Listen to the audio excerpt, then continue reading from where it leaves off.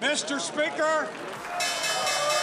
You're at the intersection of business and politics. This is the 14th and G podcast from Millman, Castagnetti, Rosen, and Thomas. Now, here's our host, Dean Hinkson. Thank you for setting your podcast dial to 14th and G. Thanks to all of you who have reached out to ask where in the hell we've been.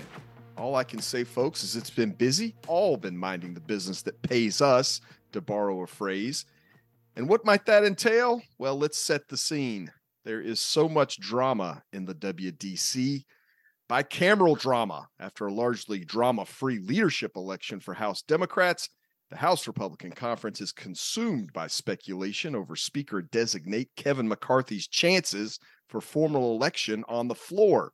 And after some minor drama in the Senate Republican leadership elections, Senate Democrats opted in on the action with Senator Kyrsten Sinema's announcement that she is leaving the Democratic Party to become officially an independent. There's lame duck drama. The current funding resolution expires in 5 days. The annual Defense Department authorization is still working its way through Congress. Santa's 2 weeks away, and the 118th Congress is just 3 weeks out. So where to begin?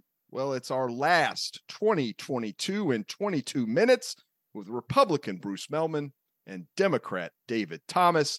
Bruce, David, welcome to 14th and G. Happy holidays, Dean. Thank you, Dean. It's good to be back. It is good to be back. And David, I'm going to start with you because there has been an intervening event since we last spoke. The people have spoken. Damn it. They did speak, and I seem to recall maybe it was back in October explaining to you that I was telling you there was a chance, and as it turns out, there was a chance. David, Bruce and I have given you grief all year, and look, I'm prepared to eat my portion of crow. Well, let's just quickly sort of review where we ended up here. Obviously, the Republicans took the House. They went +9 in the election. Over in the Senate, the big surprise was that the Senate didn't just hold, but the Democrats managed to pick up a seat.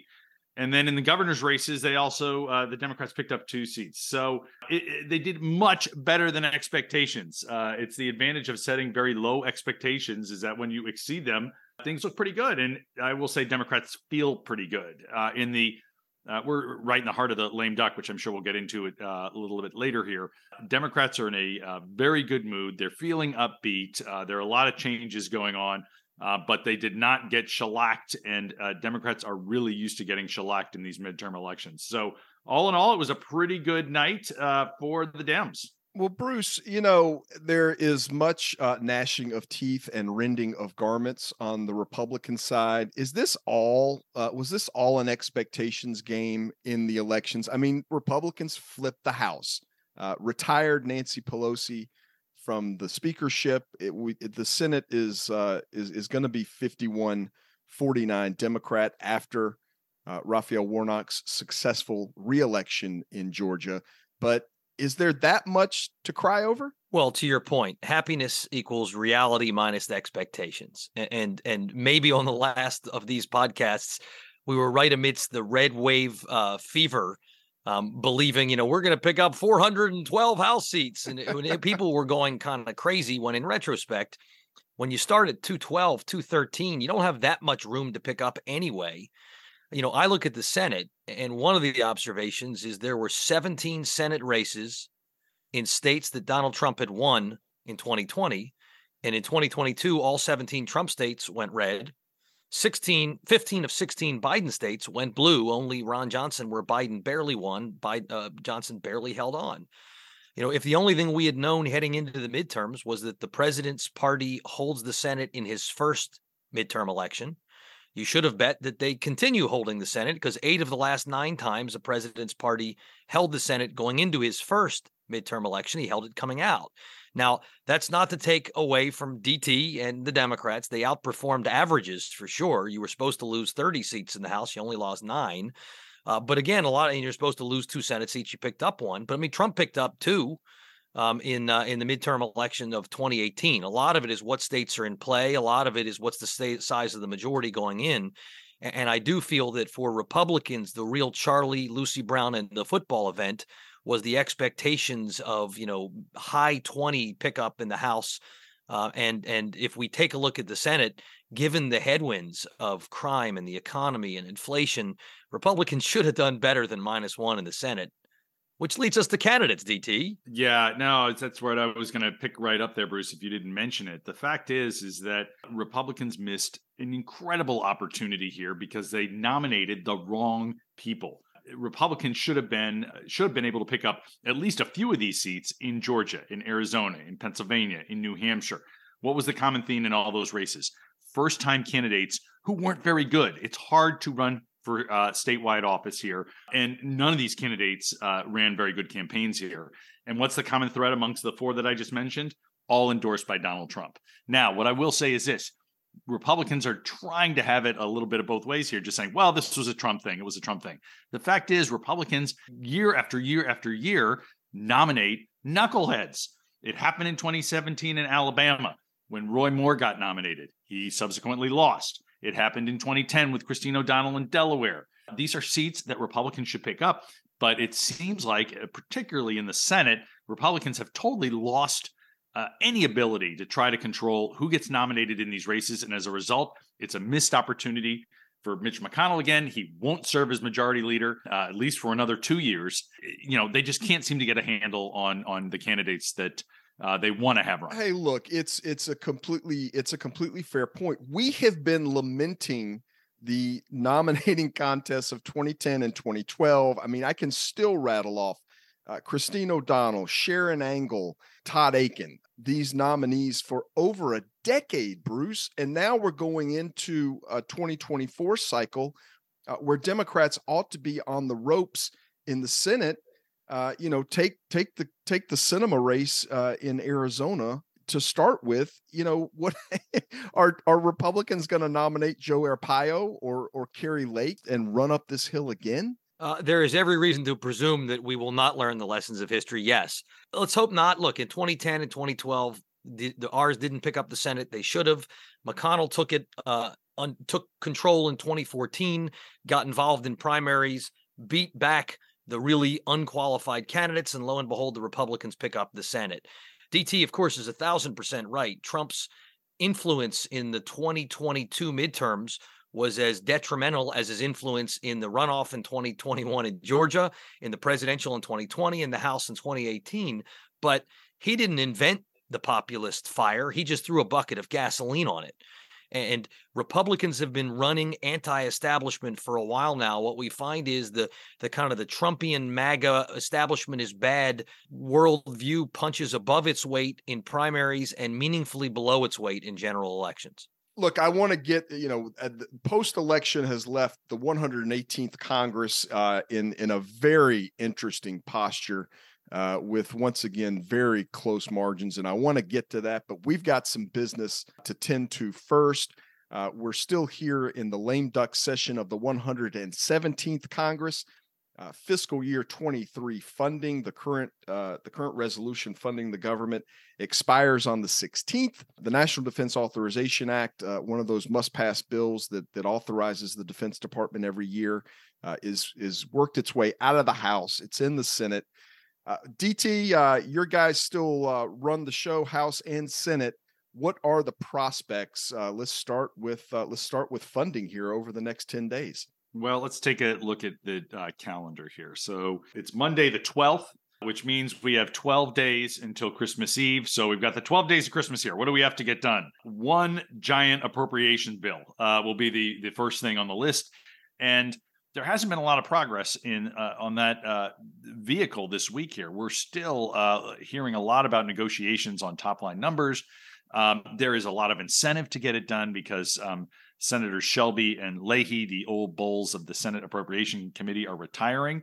They would like to get one more bill under their belt before they head back to Alabama and Vermont, respectively. Boy, we're running out of runway. We've only got a few days really left here if they're going to try to get it done. They will absolutely need another CR. The current CR expires at the end of the week.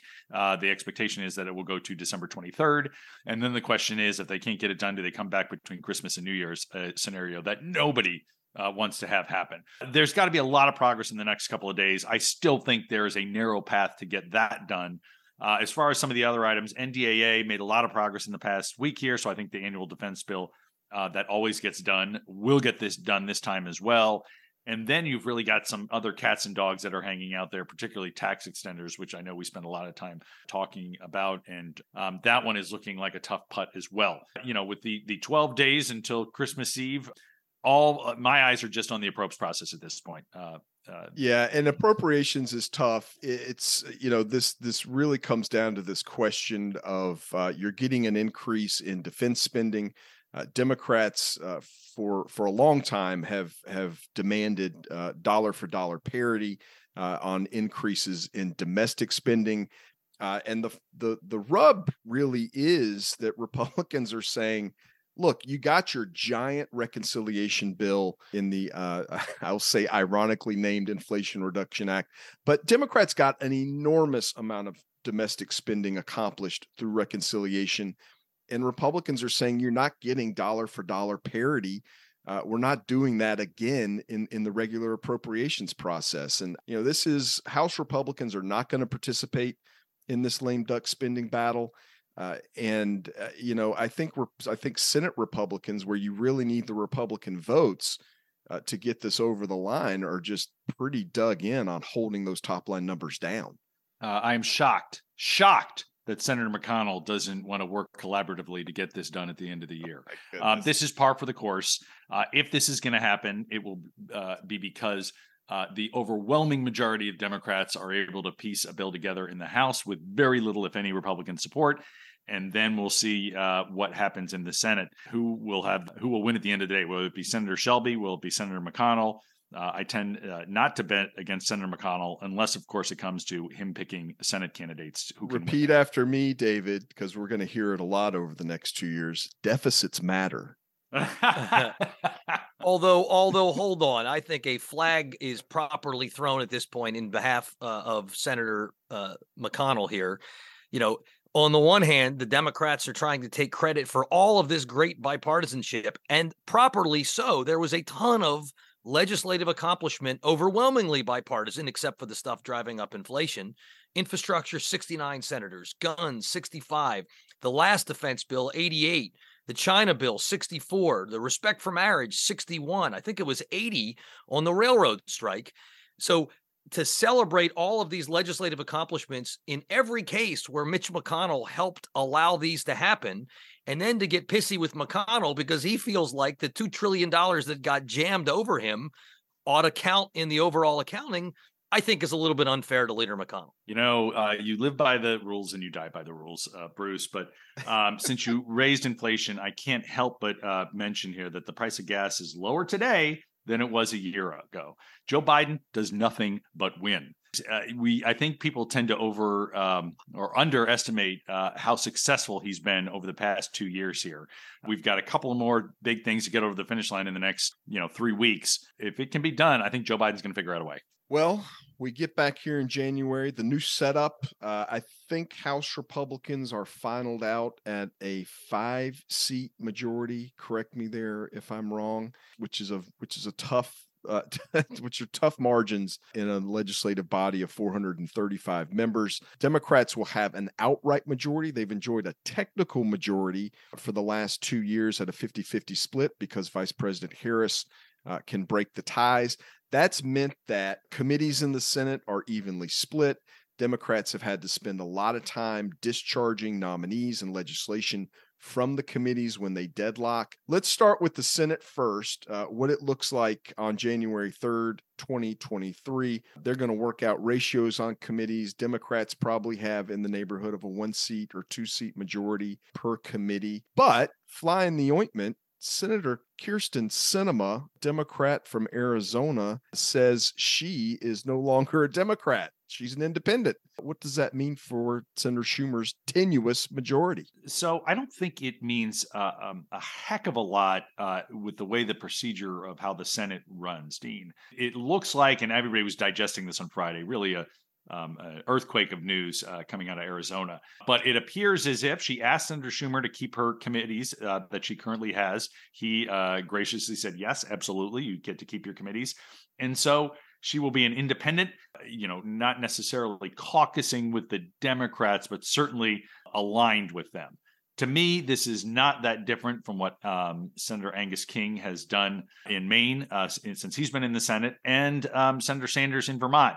They're both independent who side with the Democrats for things like their committee assignments and on procedural votes. So that is the assumption here where she's going to end up, which would continue to allow Schumer to have that one vote advantage that he so desperately wants to keep things running. Fair enough for Schumer on the Senate floor. But what does the DSCC do when Congressman Gallego goes into primary? Senator Sinema, Democratic congressman, split the primary. We've got a three-way race in Arizona in a seat Democrats have to keep. Well, boy, pop your popcorn and watch what happens down in Arizona, because I don't know how that plays out, Dean. Obviously, Congressman Gallego has to make a choice first. He sent out some pretty strong words on Friday reacting to what Senator Sinema announced. Definitely the Democratic Party in Arizona, which tends to be much more progressive than the rest of the state, was out there pretty frustrated with her. At the end of the day, though, look, if she does what she's consistently done over the past couple of years here, I know she's been a high profile, maybe not as high profile as Senator Manchin, but pretty darn close, but she's voted very consistently for President Biden's nominees, including judicial nominees. She's generally there on most things for the Democrats here. That puts Schumer in a real bind, and we'll see how it plays out. Yeah, I'm looking for a Gallego to get nominated to be an ambassador to anywhere else that's outside of the state of Arizona. Right. For the Dems, the DSCC, I mean, it's sadly for those poor folks, the Arizona is the least of their problems, because in 2024, they've also got to defend Montana, West Virginia, Ohio, pretty red states, to say nothing of let's do it again in Nevada and Arizona and Wisconsin and Pennsylvania. Yep. It's a really tough year. It is ironic that the new Congress starts with 49 Republicans, 48 Democrats, and 3 independents. Well, let's look over. That's the Senate. Let's look over at the immediate drama in the House. Democrats, I said, avoided. Can we look back at the Senate more instead? Speaker designate, he was elected in the conference, but Kevin McCarthy has got to win a floor vote in the House of all 435 members to become Speaker. Democrats avoided drama, I think, for the first time since the Pelosi era. It was really an election by acclamation of Hakeem Jeffries, congressman from New York, as the Democratic leader. But now talked about the margins in the House, and that's Kevin McCarthy's margin for a floor vote to be Speaker. He's right on the bubble with a number of members. Bob Good from Virginia, Matt Gaetz, and others. There's 4 or so hard no's, it sounds like, but he's got a negotiation underway trying to get the votes he needs to be Speaker. Bruce, Is this a one ballot election, or is this going to go multiple ballots? That's a great question. I'm not sure which way it goes. I still have a whole lot of confidence that Kevin McCarthy is the Speaker and solves for this challenging problem. A couple of different thoughts. Start with first, McCarthy's an inside player anyway, so if anybody can figure it out, he can. There's a negotiation right now with the right wing of the right wing, those 5, saying that we don't care if more than 200 of our colleagues are all aligned. If you don't give us what we want, we're going to shoot the hostage. And the question becomes how extreme their demands are. A lot of others, even Freedom Caucus types, even MTG, have kind of gotten on board the McCarthy will be Speaker train. And so if I had to bet, even if it takes more than one ballot, ultimately these folks don't want to see Hakeem Jeffries as the Speaker, because the Republican conference divides with 5 to 10 folks who would rather have nobody win it than the person who's not their first choice. So I assume a deal gets cut. It's DT is about to mention the fact that Pelosi had the exact same margin, which is true. 2 differences leap to my mind. First, she's been the leader for 20 years as the Democrat. She's built up an immense amount of trust where the left wing of the left wing and the centrists have all been able to rely on her word and see that she can get things done. Again, I don't agree with her, but all credit to her as a very successful leader. There's reason to hope perhaps McCarthy can get there, but you don't start there on day one. Even Pelosi didn't start there on day one. That's trust that is earned over time. The harder challenge is that the left wing of the left wing was never happy because nothing was enough. They always wanted more spending. They wanted more regulation of companies, but giving them half or a third or a tenth of what they wanted was more than zero. And so they would get on board. The challenge that Kevin faces is that the right wing of the right wing often wants nothing. They want no government spending. They want no deal. And it's hard to cut a deal with folks who are happy if no deal gets cut. Look, I'm going to take the under here, sort of not agreeing with Bruce's robust chances, I guess, of McCarthy getting there in the end. Why? Because let's just look what happened back in 2015. Congressman, then Speaker John Boehner decides to step down after the visit of the Pope to the Capitol. He'd sort of hit the best thing that could ever happen to him. And who is next in line? Kevin McCarthy. And what happened? He realized very quickly he didn't have the votes. Now, he's got a couple more weeks here to try to get this wrapped up. But he is known since the day after the election that he is teed up here, and he has not been able to announce that he has the votes yet. With each passing day, I think this gets harder for him, not easier for him. I think there are others who are, publicly supportive, Kevin McCarthy becoming speaker, who are quietly sitting back and waiting to see what happens here.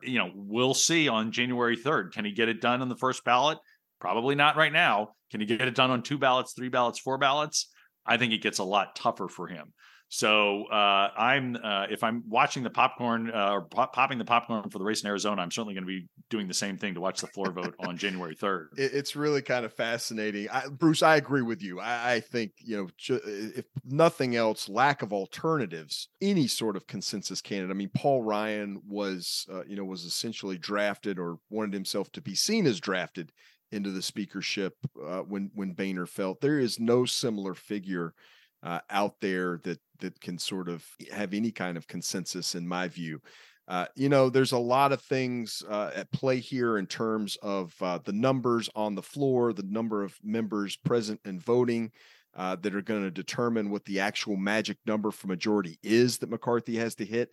And this little piece of trivia, the speaker's election for the new Congress is overseen by the clerk of the House, a Democrat appointee. David, you're not the only one popping popcorn, and there's going to be a lot of effort here, shenanigans by House Democrats on the floor. It's going to take it's going to be a real masterclass in procedural legislative parliamentary maneuvering on January 3rd. Bruce Mehlman, David Thomas, thank you for joining me on 14th and G. God bless us, everyone. Thanks, Dean. Thanks for listening to today's podcast, brought to you by the lobbying firm of Mehlman, Castignetti, Rosen, and Thomas. For more, just type 14th and G podcast into your favorite search engine, or look for 14th and G wherever you get your podcasts, and subscribe. Beam me up, Mr. Speaker.